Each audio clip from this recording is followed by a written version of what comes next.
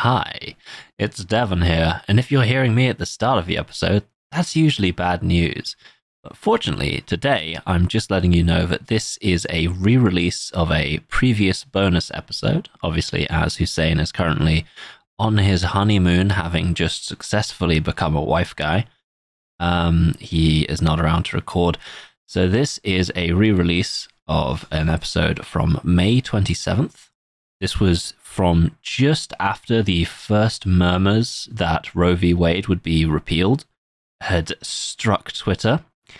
And this is a discussion about basically why, if you live in the United States, you need to delete your period tracking apps right the fuck now, because they are selling that data and the cops can use it to find out if you have had a abortion. So go ahead and get rid of that and listen to this episode. There will be another bonus episode re-released next week, but Phoebe is flying solo and has recorded 2 bonus episodes. So if you're a subscriber, you will still be getting as much content as you pay for. And without further ado,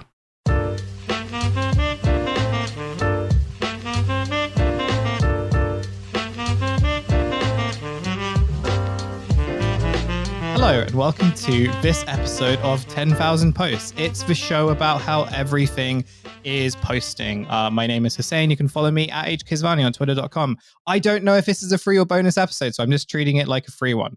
As always, whether you're listening to a free or a bonus episode, I am joined by my co-host Phoebe Roy. Phoebe, how's it going? Do you know if it's a free or bonus? Yeah, you're listening to a bonus episode. Thank you very much for subscribing. Oh yeah, thanks. Yeah, thanks for knowing everything already. Thank you very much. Well, look, for posterity, if we ever unlock this episode, that's kind of like how you follow me specifically. Okay. But thank you for subscribing. Anyway, we really need to figure out. Yeah, thank you for giving us your money. We obviously make excellent use of it. Look, the sun's out today and it's making me feel things. It's bringing out the British sicko in me that forgets about everything. I was driving today and I was listening to My Chemical Romance because they've got that new song out and I wanted to listen to it. And some kids walked past my car and were just I don't want to say the term that they use, but basically they were just like, that music sucks. So that was nice to hear. We're joined by guests today. We are, so I'm going to be telling the guest all the problems that all the times I've been bullied by children. We are joined by returning champion Shoshana Wodinsky. Hey. Shoshana, how are you doing? Have you been bullied by children recently? No, I was about to say, sorry, I heard that My Chemical Romance had a new single, and everything, I just ignored everything after that, because I didn't know about it. Yeah, exactly. I'm like, wait, My Chem? Gerard Way? What? Yeah. Yeah. Well, look, yeah, they're back. A lot of things are coming back. We're in the nostalgia age. Are they good? Yeah, it's all right. It's okay. I mean, I wasn't like a huge fan when I was younger. So I think if you were really into it, it hits all the right kind of bits. If you were sort of okay with them, it's this kind of reminds me a bit about this kind of reminds me of smoking bad weed in the English in your parents' basement. Not even parents' basement, because we live in England. So I don't know how many people have basements. So what you would do is I don't know if Phoebe, I don't know if you have better stories, but with mine, it was we would go to this little corner of it was next to a house actually. This tiny grim corner, and you would share this really badly rolled spliff. And by the time you would get it, it'd basically be so damp that there would be no point even having it. Sorry, I know that's gross, but no, it's okay. Listen. I'm a Long Island dirtbag, so I'm used to smoking in the parking lot of a mini mall. That's where I come from. Yeah, I think that's kind of similar to what you would experience if you grew up in Dartford Town, like I did. Phoebe, I assume that you have better and more interesting stories about smoking spliffs. We used to smoke our spliffs on the kind of what used to be a sort of weird kind of scaffolding thing in the old Stables Market in Camden, which has since burnt down. Oh yeah. So see, going to Camden Town for us was aspirational. You do that one weekend a month, and you wouldn't shut up about it until the next month you went to Camden. No, I went. You said scaffolding. Yeah, immediately just makes it fancier. We went to Camden more or less every weekend for about 2 years. And that's the class divide, baby. Look, we have a fun show what for is us. What is the class divide? People who got to go to Camden regularly when it was cool, and people who didn't. And now, yeah, that's the class divide. Don't ask me any more questions. It's just where teenagers had to go in North London because it was the only place that you could like sit around and not have to spend any money. Yeah, okay, fair. Look, I'm not going to get into like different forms of like how England sucks and how like teenage bullying. The differences between how there are different levels of like mundane ways of passing time in England depending on where you are. And I'm also not going to resurrect London discourse because we already had enough of that. And I'm sure we'll probably be getting it like in the next month. However, we do have a show for you today. I have some updates from a friend of the pod, one Jordan Peterson. I don't know if you remember him.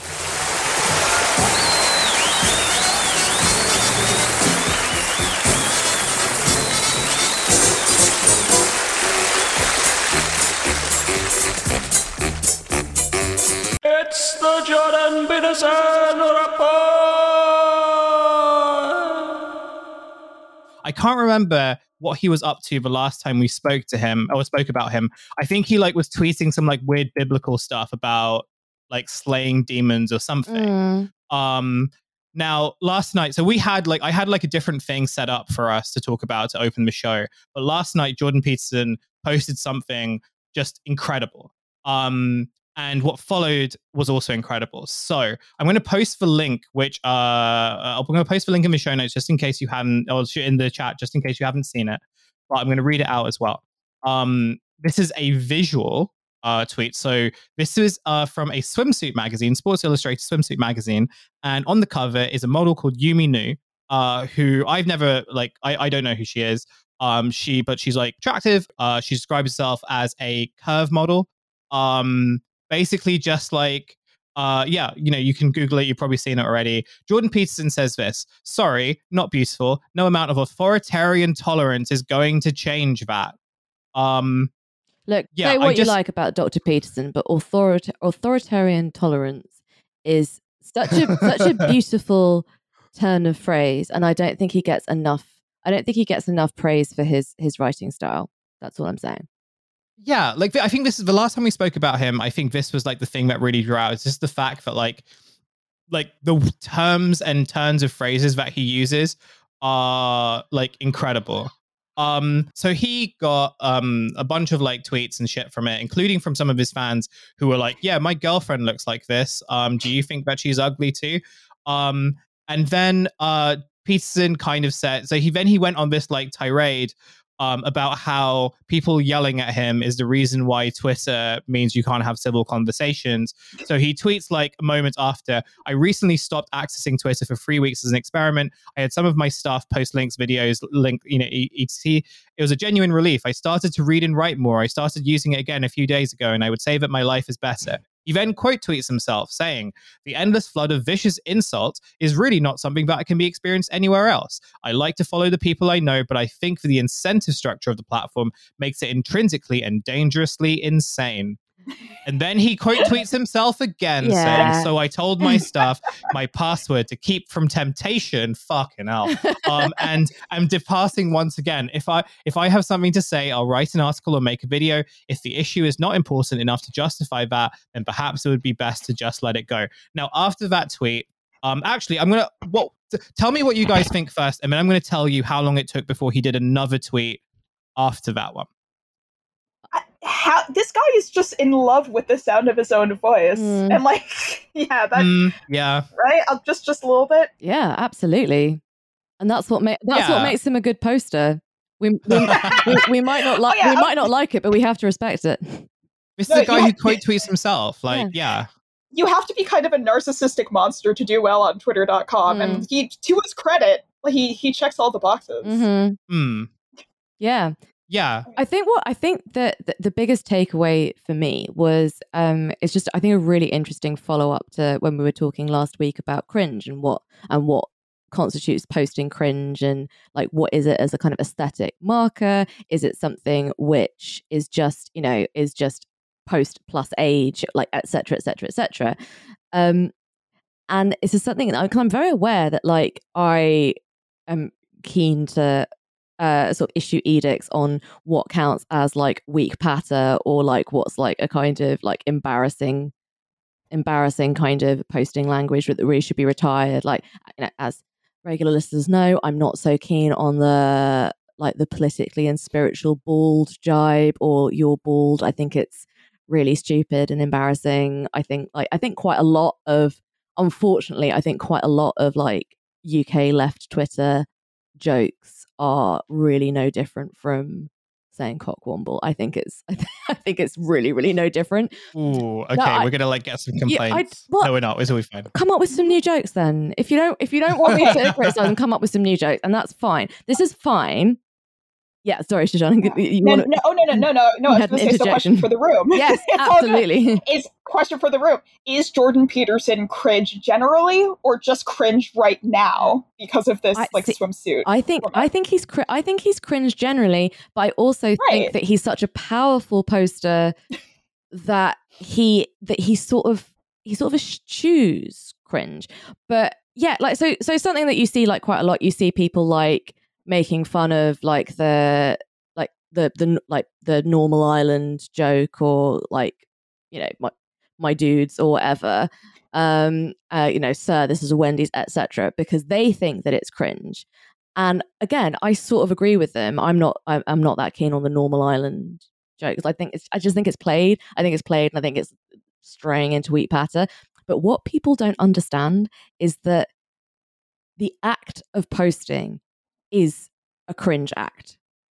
There is no way of posting in such a way that won't eventually be cringe. The cringe will come for you. Like, you think that sneering about people doing Normal Island on the Jurassic Park whatever, on the Jurassic Park emblem. You think that like by sneering at them or making fun of them, that you can protect yourself from the ever encroaching march of cringe. But the only possible reason to post, because it's not to keep up with your friends, because it's not like there aren't hundreds of messaging services or ways of kind of keeping up with your friends. It's not for getting opinions, because Jesus Christ, surely we've retired this kind of self-delusion a long time ago. It's not for getting news, I wouldn't thought. I mean, maybe it's still a little bit for getting news, but the reason that people post is because somewhere in their heads they had this idea that in maybe 1,000 years' time, when there's an archaeologist like picking their way through the kind of burnt out landscape, that they will somehow come across your posts like kind of graffiti on the walls of Pompeii. That's why people post. People post because they're afraid of being dead. That's why people post, and that is the cringiest thing that is possible to be afraid of, because everyone's basically afraid of it. And so therefore there's a kind of shared experience of cringe. And I think that Peterson might be the only person who is immune from cringe. That's what I think. So do you think that Jordan Peterson isn't afraid of dying? I think Jordan Peterson is not afraid of dying.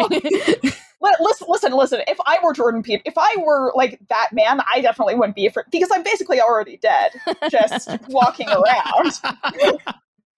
I think he's perpetually afraid of death, but in a kind of like, I don't know, because it's like I didn't, you know, when he talks about Twitter and like the retweet button as like this kind of as this like representative of like temptation, as if it's like as if it's like the apple that tempts Adam and Eve, right? But he keeps falling for it, and he's like aware of like and he's just a man who I think is like, he's burdened by like sin and religious guilt and like he sounds like a guy with a gambling problem. Yeah, he does. Like, if you put him in front of a slot machine.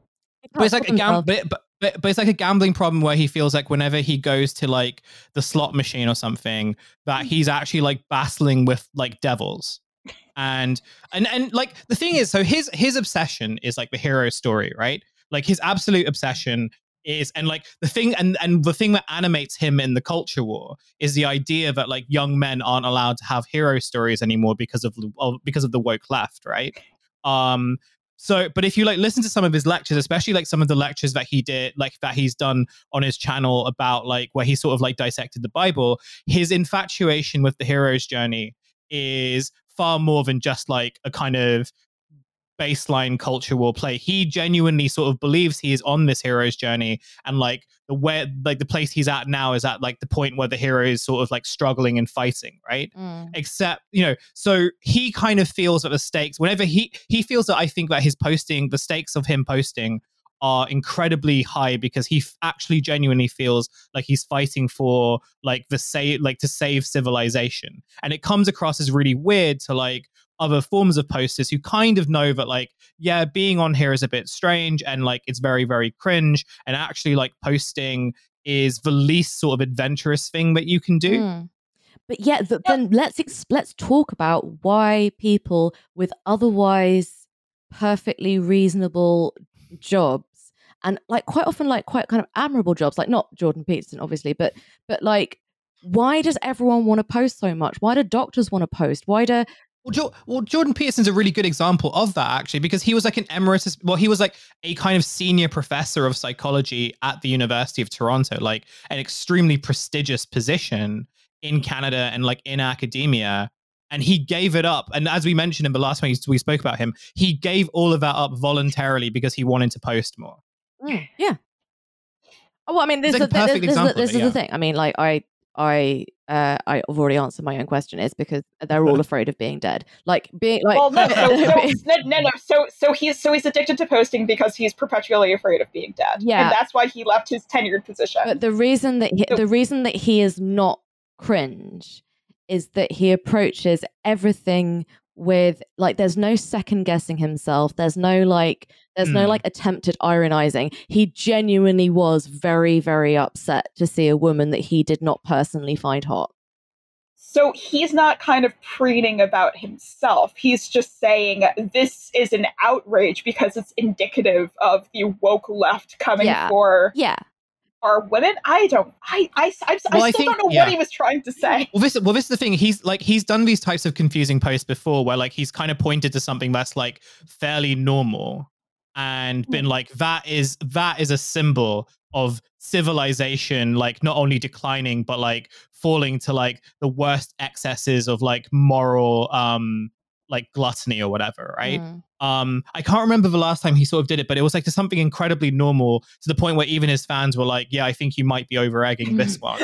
And initially, like, I was kind of thinking, okay, this guy, now that he's like a full-time poster, but crucially, as we spoke about him the last time we spoke about Peterson, he is now sort of competing with this like right-wing like social media ecosystem that isn't really there, like isn't really buying like the whole like 12 rules for life anymore, right? Because like a lot of his sort of like devoted followers have now kind of learned that like you can sort of clean your room and pet your cats as much as you want, but like you can't really get away from like the structural problems that are like blighting like your generation. And there's no amount of this like, fix yourself that can really sort of address that. And crucially, at the same time, the people who are doing the whole self-improvement thing are doing it a lot better and a lot faster than him, and they're a lot younger than him as well.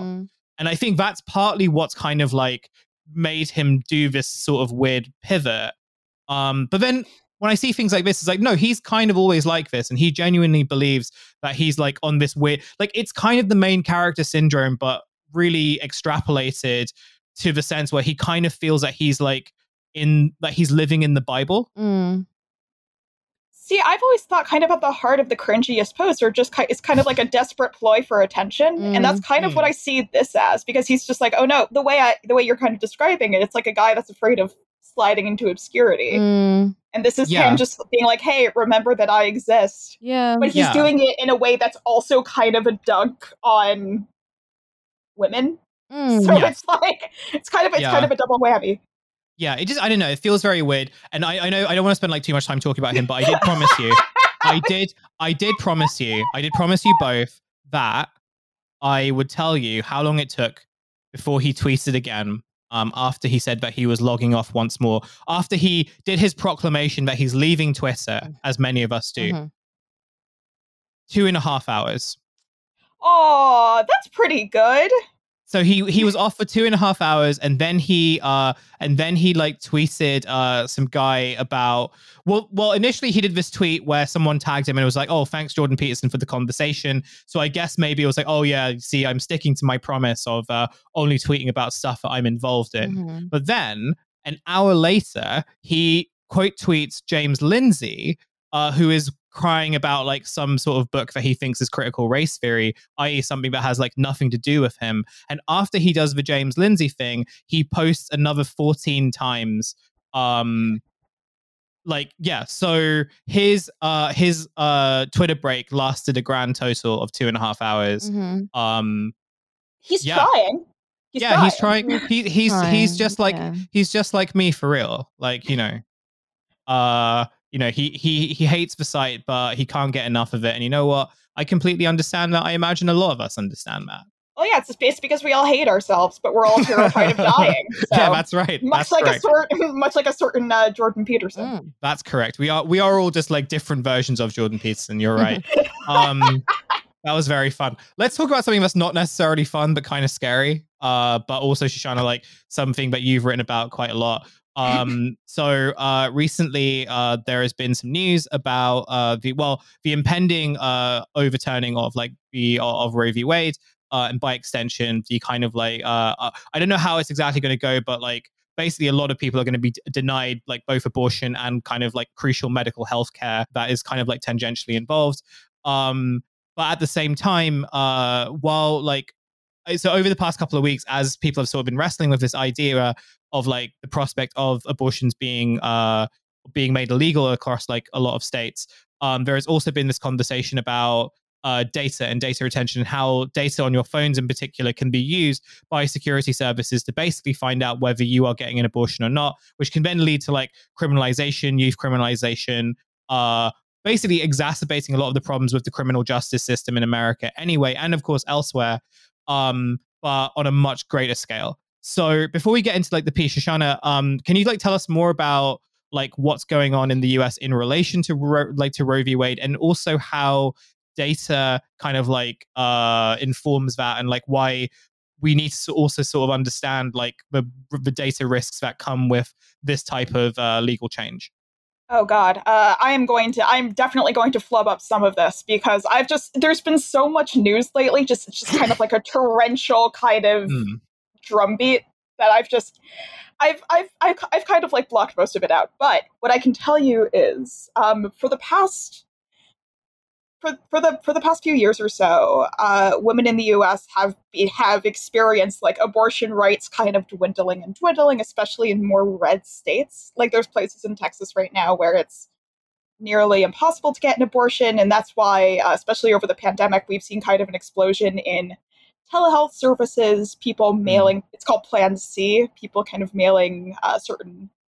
I forgot the name of the medication, but chemically assisted abortion. Abortifacients. That's the word. Thank you. See, I'm so glad you're here. And then, oh God, it must have been like a month ago already when this kind of SCOTUS decision leaked. I mean, it's still a draft. Things could change, but we've seen this kind of writing on the wall for a while now, where the states where abortion is pretty much already slowly being criminalized, it's going to expand. Like that trend isn't going anywhere. And you have certain folks in the Supreme Court essentially saying, yeah, women, clearly the life of a fetus is more important than the life of the person that's carrying it. And we want to write that, Roe kind of codified the opposite into place. We kind of want to overturn that. And this is like I'm pretty sure, you can correct me if I'm wrong, but did that law pass in the 70s? I want to say it was the 70s. I have no idea. Roe v. Wade. I think Roe v. Wade was actually like, I think it was surprisingly late. I think it was. Yeah, it was 1973. 1973. Yeah. Still, like the fact that like that we've had that on the books for so long, the Supreme Court is just like looking at it now and they're like, we don't really need that anymore. It is kind of shocking because there's a lot of people out there that are like looking and saying like, this is going to be the first time in history that like certain women will have less rights than their parents did, which is obscene. That's obscene. That's insane. Yeah. Where the data stuff comes in is that as abortion has become more and more criminalized across the US, we've seen people's digital data get used to apprehend them for having I'm not going to say ersatz abortions, but for having abortions in general. So there's this really kind of famous case where this woman, I believe it was last year or the year before, this woman had a miscarriage. And then law enforcement officials went through her Google search history. They found her looking up, I believe it was the name of one of these sorts of Plan C pills. I don't remember the name of it. And they were able to use that data to charge her with murder, essentially. I don't know what the status of that case is. But when that happened, it pretty much alarm bells started sounding everywhere, because people were like, oh, shoot, well, I guess our search histories aren't safe anymore. The apps we download aren't safe anymore, because any data that can be used by law enforcement is going to be used, especially in cases like where just as abortion rights dwindle further and further, more and more data is going to be used, and God knows there's plenty of it up for grabs. Yeah, that was a little bit rambling, but did I hit on everything? No. I mean, it's a big subject, and I think actually like it bridges like the two kind of like bits of this together, because as you mentioned, like, you know, well, as far as I have like read, like since like the passing of Roe v. Wade, there's sort of been this like obsession among kind of a particular like contingent of like politics to repeal it. And this is a culture war that's sort of been lasting decades, and like crucially, like it's sort of kind of like reached this moment in part because of like, you know, that continuing kind of like vengeful politics, but more importantly, like it's kind of also been accelerated by tech, like, you know, the expansion of tech. I think you argue, right? And in your piece, which will be linked into the show notes, where you talk, where the piece is called "Cops." Your phone is a goldmine of hidden data for cops. Here's how to fight back. And you list some like very useful like advice that we'll get to in a second. But the thing that I was like really interested in was also just like how the expansion of like I guess the question of like how do we understand data, and like the expansion of like data surveillance, and especially like in relation to the commercial side of it, how that then feeds into like different forms of policing, and basically how like you have this data infrastructure which makes it incredibly easy not only to like legislate against abortion, but crucially to like criminalize people for pursuing abortion or pursuing like sexual healthcare, medical healthcare, and so on. Sure.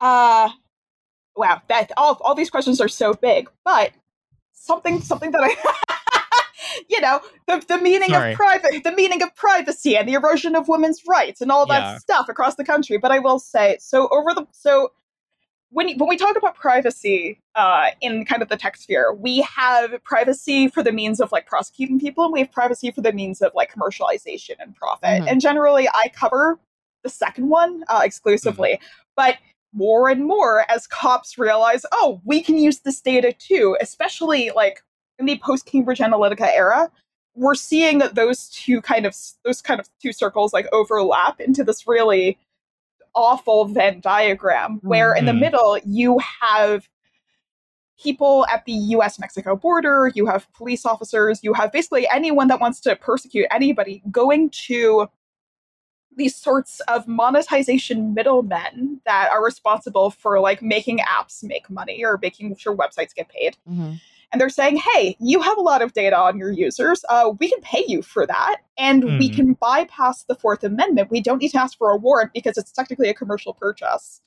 So then the app or the site operator is like, oh, that's great. I love money. And they pass the data. The cops get it. The cops make their arrests. And it's everybody wins, supposedly, except for the person getting arrested. Yeah, except for the people who like are having their data like monetized and also securitized.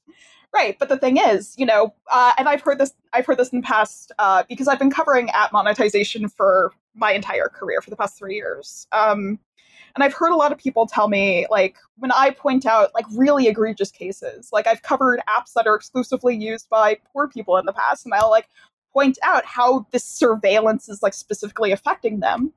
And people working in the ad industry will tell me, oh, well, they deserve it because they downloaded a free app and they agree to the terms of service and they should know what they're getting into. And then when I argue, there's no way because privacy policies are intangible and impossible to understand and nobody reads them, they say, well, we covered our ass. So we've done everything we need to do. Yeah. It's just, it's such a, what's the word? The mental gymnastics these people need to go through in order to like hold themselves not accountable. It's insane, but it works. Yeah. Because they're making too much money for it not to work. Yeah. Like, honestly, when I think about those smug fucks at Google being like, oh, don't be evil, like it makes me want it. It makes me want to do something that would get this show possibly taken off Patreon. So I'm not going to. I'm not going to go into further detail. It makes Phoebe want to put on like a big green trench coat and a big like and a mask and some like fancy Ace and Tate see-through glasses and send people at Google some difficult captures to solve. Oh, okay. So difficult captures. I haven't seen the new Batman movie, but I believe it was a joke about the Riddler. No, neither have I. I thought you were talking about Bono. No, you were talking about oh god, who was it? Paul Dano. Yeah, Paul Dano, who is not Bono. Paul Dano as the Riddler. Fuck's sake. I got it, Hussein. Don't worry. Yeah. Are you sure you're not? Are you sure you're not talking about Bono? Yeah. I'm talking about Bono. Right. No. Yeah. Well, I was also going to say that Google like no longer they took the whole "don't be evil" thing away, right? You know, so like now they're like evil good, evil's great, or maybe it's more who is to say what is evil? Exactly. That's another argument that I hear from these people a lot. It's just like, oh, you can't say that we're doing surveillance because surveillance is a phrase that doesn't really mean anything. We're just making money here. And then I'm like, well, technically, like, end users would say, and they say, we don't care about them. We interface between, like, money people and your app. We don't care about whoever's using it at the end of the day. So this opens up quite an interesting question that you like touched on, which is like how we should like understand data. And like when I was like writing the draft notes, I was thinking back to like when I started at journalism school in 2014, which was like, so it was post Snowden, but it was also like this time when I think there was a lot of optimism about big data. And I wasn't really ever sure like what it was, but like in journalism school, it was very much like, oh, if you don't know how to like use big data and you don't know how to kind of like do data scraping and all that stuff, then like, you're not going to get the real stories. And what's very, very interesting, and I wonder whether how much of that is like been influenced by like Cambridge Analytica and like just kind of, but I guess it's more over like how we think about data is very different now. And I sort of wondered whether you could sort of explain to us a bit. I know this is another big question. I'm very sorry, but like no, it's okay.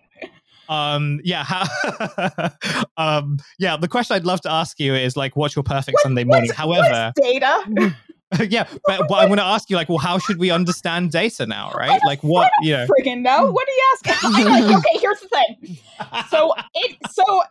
I got my first job right after I got my first tech journalism job in 2019, right after Cambridge Analytica.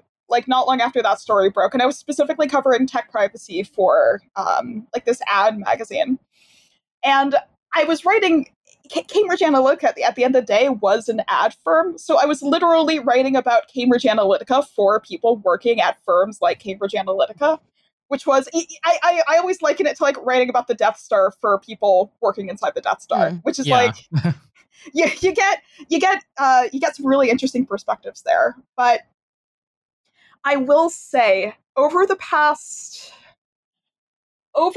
I think, 3 years that I've been doing this, you have seen kind of a shift in the way people talk about privacy, because they're suddenly realizing that the data that they're giving to tech companies as part of like the usual goods and services, like it's not really paying them back in the way that they anticipated, because suddenly people are realizing, oh, I'm giving something up that's very valuable, apparently.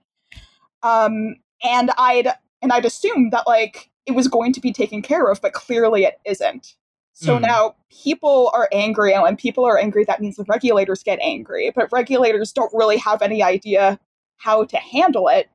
Yeah. So in tech journalism during this time, we've seen this massive shift in the way we cover privacy, where generally, we used to cover it as kind of like a one-off problem. You had bad companies like Cambridge Analytica doing nefarious things, pulling people's data, yada, yada, yada. And now we're saying, like, no, it's more systemic than that. And it's actually an entire industry that's built off of exploiting people and then pretending that exploitation doesn't exist. At least that's kind of how I try to do it, which makes every story I write kind of the same. Like my story about cops that I wrote during the George Floyd protests back in 2020 is the same story as this like abortion surveillance story that I wrote in 2022. Yeah. They're both basically the same advice. Like, hey, leave your phone at home. It's tracking everything you do. Yeah. But there's only so many times that you can write the same story over and over and over and over again before people are like, oh, this isn't about one or two. This isn't about Google. This isn't about Facebook. This is an industry that's like built on rot. And clearly we have to do something about it. Yeah. Good times. What is there possible to do about it? That's not supposed to be a trap or a trick question. I'm genuinely just wondering, just talking about this, if there is any way of forcing this toothpaste back in the tube. Because I can't see one. Yeah, honestly, I get that question like in basically the comments of every story I write. They're like, "You're pointing out so many problems. Why don't you start thinking of solutions?" And I'm like, "Why don't you write something positive for once?" Why are you so angry all the time? To be clear, that's not what I'm saying. I genuinely just want to know if there is because one of the things that that kind of caught my attention was law enforcement not needing a warrant because it counts as a retail product. Is there a way of legislating it out of retail product? Sure. You could make like commercially available data. Like right now, I can go online and buy your location data for a few $100 or a few $1,000 without any oversight. And the fact that like that specific commercial product is just available, it's a free for all, instead of like actually being culpable under some sort of law. We should fix that. Or the fact that like when we talk about like healthcare, or if we're talking about like abortion rights, hang on. Right now, and I've written a lot about this as well, HIPAA, the kind of health privacy law in the US, doesn't apply to apps and it doesn't apply to sites. So if you're putting down your pregnancy information or your menstrual health information into a certain app, that's not under HIPAA. Anybody can get that data if they want. And that's led to some sort of like some FTC kerfuffles over what's the word? Dishonest advertising, where this one company named Flow said that it would protect people's data. Then it turns out it was sharing them with third parties, which is legal, but they worded it wrong. So the fact is, like, companies can still do that if they know how to word if they know how. Yeah. It reminded me a little bit. So when I was reading your story and you mentioned the thing about like the third parties, right? The idea that like one way to sort of like get around like the lax data laws, at least in the US anyway, is that, you know, you could sort of kind of do it through like third party services that advertise as this being like databases or something along those lines. Then those databases can like repackage that data as like a commercial product. It reminded me a lot of that scene in The Big Short when Anthony Bourdain is making the fish stew. I've never seen it. Okay. Well, it's actually describe it to me. It's one of my like favorite scenes. So like obviously The Big Short is about like the financial crisis and everything, and they're trying to explain what like a CDO is. And at this point, I also can't remember what the acronym for a CDO is, but it's like basically this kind of compendium of like bad mortgages that they kind of package together and they sort of create it into a financial product that then like banks and stuff can like bet on. And Anthony Bourdain likens it to a fish stew. So he's like Monday to Thursday, or like, on some of the days the restaurants serve like fresh fish, but then they're like left of all these kind of like, bits of fish that you can't serve on your own, but you don't want to get rid of them. So you just like you make it into a fish stew and then you sell it at like a premium, right? So like it's not old fish, it's a new product. And it reminds me a lot of just like, okay, well, you've kind of repackaged and you've kind of re-commercialized this in partly to sort of like evade laws like to evade like data laws, but by What extension, you're also laws? reinforcing you're also kind of like reinforcing this sort of like commercial data infrastructure, which Right. means that like any sort of meaningful protection or even ownership of your data becomes like impossible. And I know, and I wondered like how that kind of conflicts with, conversations we've had, but also like there were some soundings from like the Biden administration about like, addressing this as a problem and being, thinking about it, especially like in the wake of like, the election and all the conversations around that. The idea that like individuals like should own their data and like there needs to sort of be like a model of like ownership and sovereignty around that. It sort of seems to be like contradictory to each other. And how could that possibly be Yeah. enforced? Exactly. Here's the thing. So two quick things. Your data is generally when like a data broker, like let's say you walk into a store, a Bluetooth beacon like pings your phone and somehow gets your location based off of that. That data is pretty dirty. It's not specific. Nobody's going to be able to track your specific movements. However, if like 50 different location brokers are like collecting data about where you are at any given time, that flows upstream into like a bigger fish. If you're talking about fish stew, there's like a handful of there's like a handful of major data brokers that like it's not because any one company has like really specific data about you. It's just like they're all working in tandem. And those are the ones that sell location like to cops or whoever else.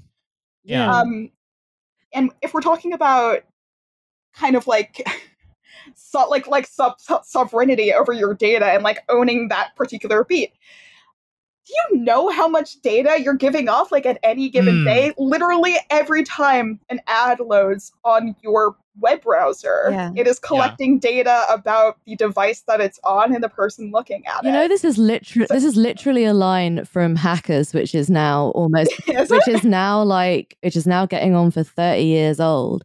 And one of the hackers says you can sit in a room doing nothing and your name and every single piece of information about you goes through hundreds of computers a day, even if you're just sitting in your house doing nothing. And that's stuff that is collected from social security numbers. So I'm wondering if this is something which has been brewing for decades in terms of both like kind of personal and kind of broader social and civic liberties. But with the kind of Silicon Valley boom, the technology has been allowed to, and this is in heavy inverted quotes, innovate beyond all possible constraints, either institutionally, legally, or even apparently morally. Yeah, I mean, here in the US, I don't know if y'all have this in the UK, but think about like Nielsen panels. From like TVs back in like the 1950s. As long as like advertising has been a thing, advertisers have wanted to know where their money is going and like how it's being spent. Yeah. So the big what we think of as like tracking or like surveilling here in the US on our digital services, it's usually data being sent back to advertisers and middlemen about like, oh, these are the ads you've seen. This is the device that it played on. This is where the person is. And that's all in the service of telling an advertiser, oh, here's the money that I'm spending. And here's like, okay, did it work? Did the person buy the product afterwards? And in order to figure that out, sometimes you need location data. Sometimes you need somebody's like credit card history. Sometimes you need like their birth and or death certificate to figure out, oh, this person didn't buy something because they died. Like, so at the end of the day, if we're talking about like commercial data, like that's existed as long as ads have been a thing. Like we've all seen Mad Men. We know that these people are morally bankrupt as hell. Like, yeah, but they wear nice suits, and that's the most important thing. Yeah, that's true. People in advertising now don't really. They don't wear suits anymore, do they? They're all like they wear like sweatpants. Yeah, they all wear hoodies and flip flops. And that's the problem. They've taken honor away from the noble industry of advertising. From the noble John Drapers. Well, yeah, but I mean, like when we talk about a company like Google or Facebook surveilling us, what they're really doing is offering certainty. They're saying, hey, if you drop your billions and billions of ad dollars onto our platform, we can tell you who's buying what and why. Yeah. And that's why Amazon, in particular, has kind of emerged as an entrant into the ad scene over the past few years. Like right now, we have what's known as a triopoly in the internet, where that 60 something percent of the hundreds of billions of dollars spent on advertising every year go to Google, Facebook, Amazon, those three companies, because they're all able to offer some sort of certainty that nobody else can.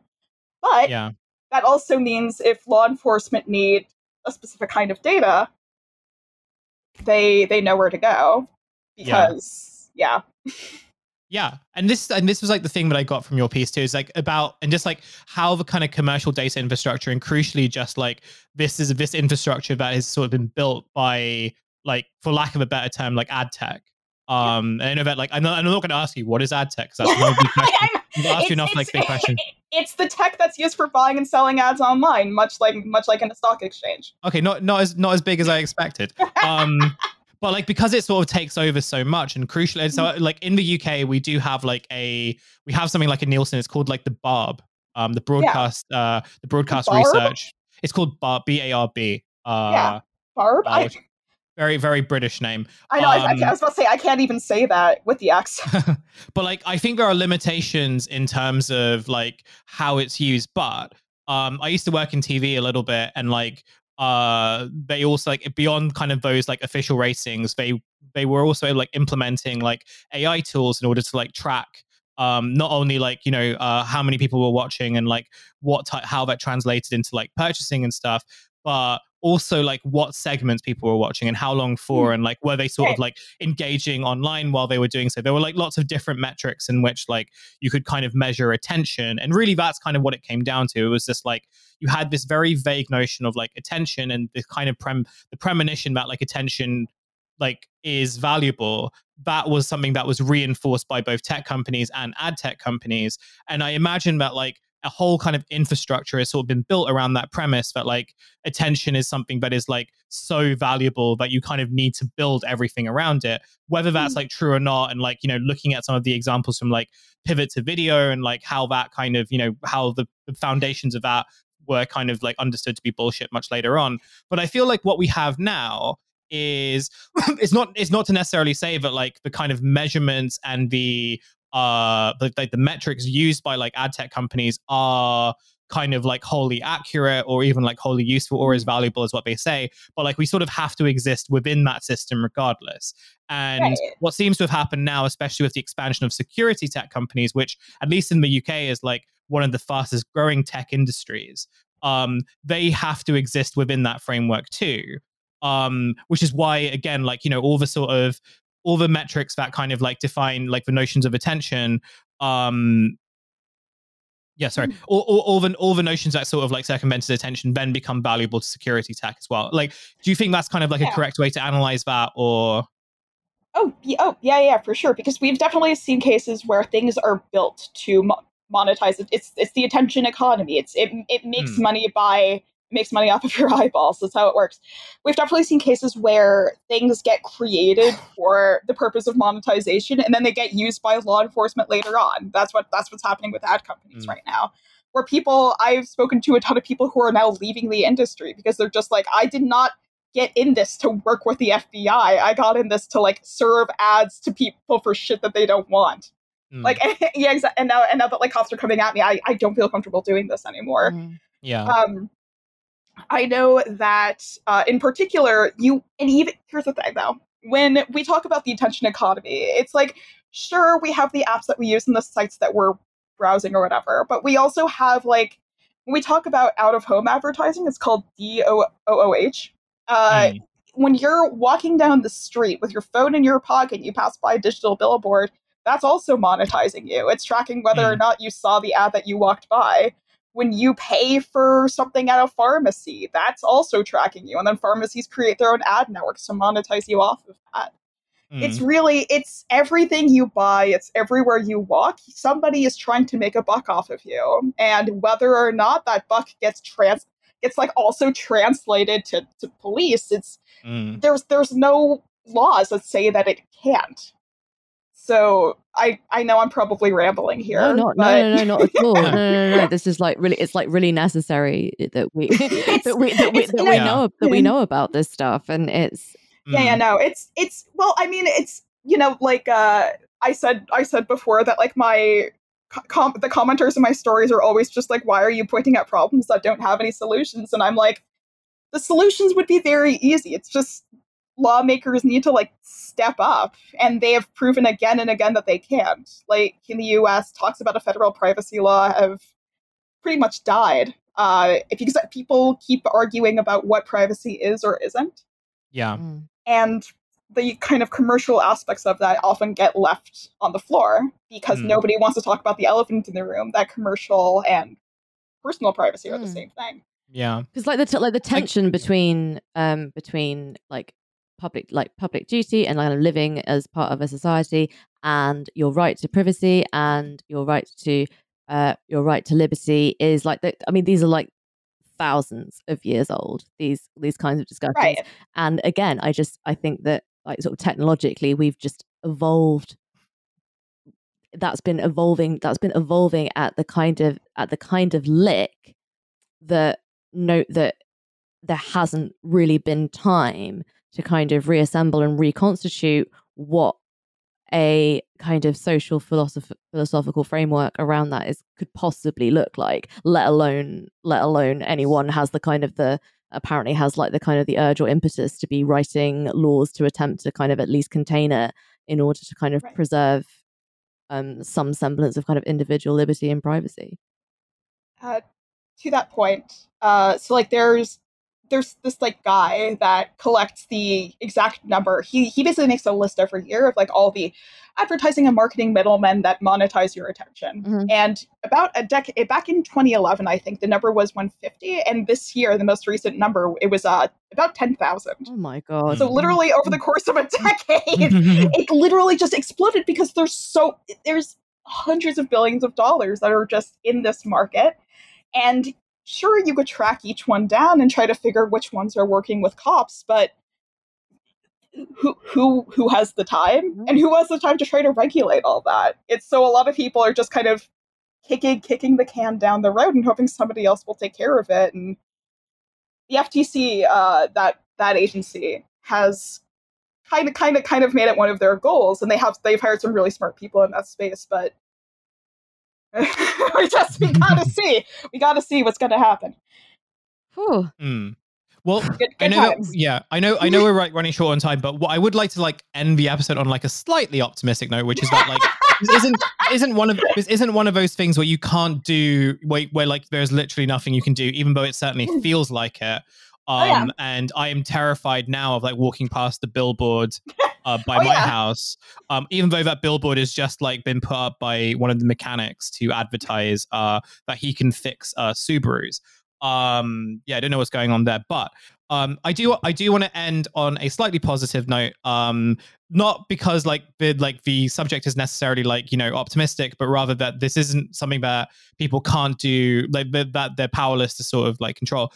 So Shoshana, you mentioned in your piece like towards the end that there are things that people who are not only just looking for abortions, but like also if they're going to be partaking in protests or demonstrations or things where they could be surveilled and that surveillance could be used against them in courts of law, but how they can protect themselves. So for listeners who like would like to know some of that, what would you recommend are like the key things that they should do or think about if they do want to like protect their data and like prevent, like try to minimize the amount of surveillance being placed on them?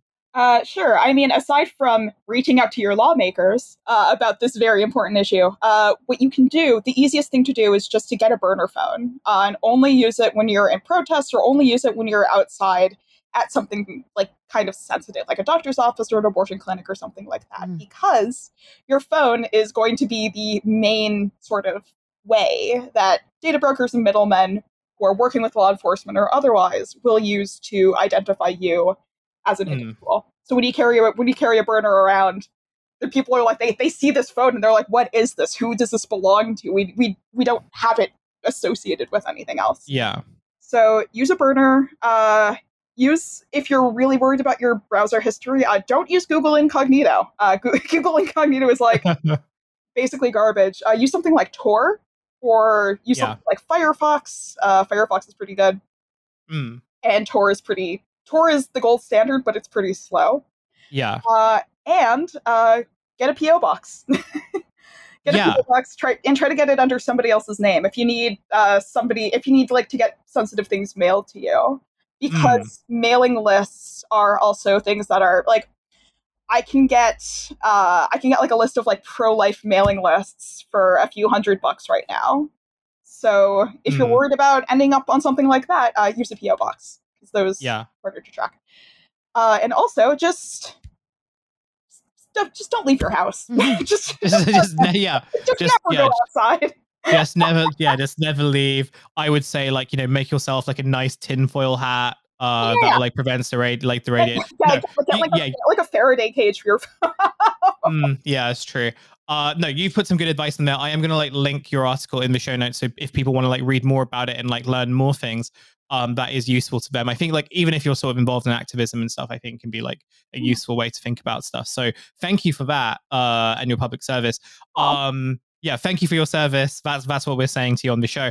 If people do want to read more of your stuff, more of the things you've worked on, including your work on the Facebook papers, which we talked about the last time you came on, how can they do that?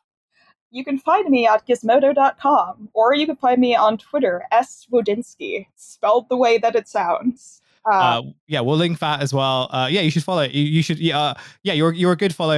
You've got a good ratio of like good like informative content, and then also pictures of my cats. Yeah, which is like, I feel like that's important. And you don't say any weird stuff. Jordan Peterson is going to quote tweet a picture of one of your cats and talk about how like it's kind of it's actually like really authoritarian that you're holding them. Yeah, the authoritarian beauty standard, because my lady cat is a little bit chunky. Oh yeah. That'd be very funny. When I had a vet come visit recently, the vet like looked at her and she was like, she's kind of big, and I was like, rude. That's so rude. Yeah, that is so rude. That's so rude. That probably a Jordan Peterson fan. That's what I'm going to say. No, Shoshana, thank you so much for coming on. Really, really appreciate it. Thanks for having me on. Yeah, this was another bonus episode. It was produced by Devon. You can follow them at Devon_on_Earth, and you can also follow their podcast, Kill James Bond, which is also very good. Phoebe, do you want to plug anything, even though this is a bonus? Yeah. I don't suggest to follow me on the bonus, because I assume that either you're already following me or there's really nothing there for you. I think that's just that's just fair. If you do not already listen to me and Milo's Seinfeld podcast, Masters of Our Domain, then you can, which is found over on Masters of Pod on Twitter, where we post episodes and other stuff, but mainly where we post episodes. It's a very workhorse account. Yeah, you go there and you get what you expect, which is nice. There's no unexpected stuff, which I think is like gotchas. There's no gotchas. There's no like quote tweeting models on magazines and telling them how like they're sort of the embodiment of the original sin. It's just fun times. Oh wait, no, hang on, there is one of those. but it's just one, and she knows what she did. So and it's also when you're body shaming George Costanza. Yeah, that's fair enough. Okay, well look, we're gonna end the show. So thank you so much. Share it with your friends. You share it with people. Share Shoshana's article to people who would find it like really useful.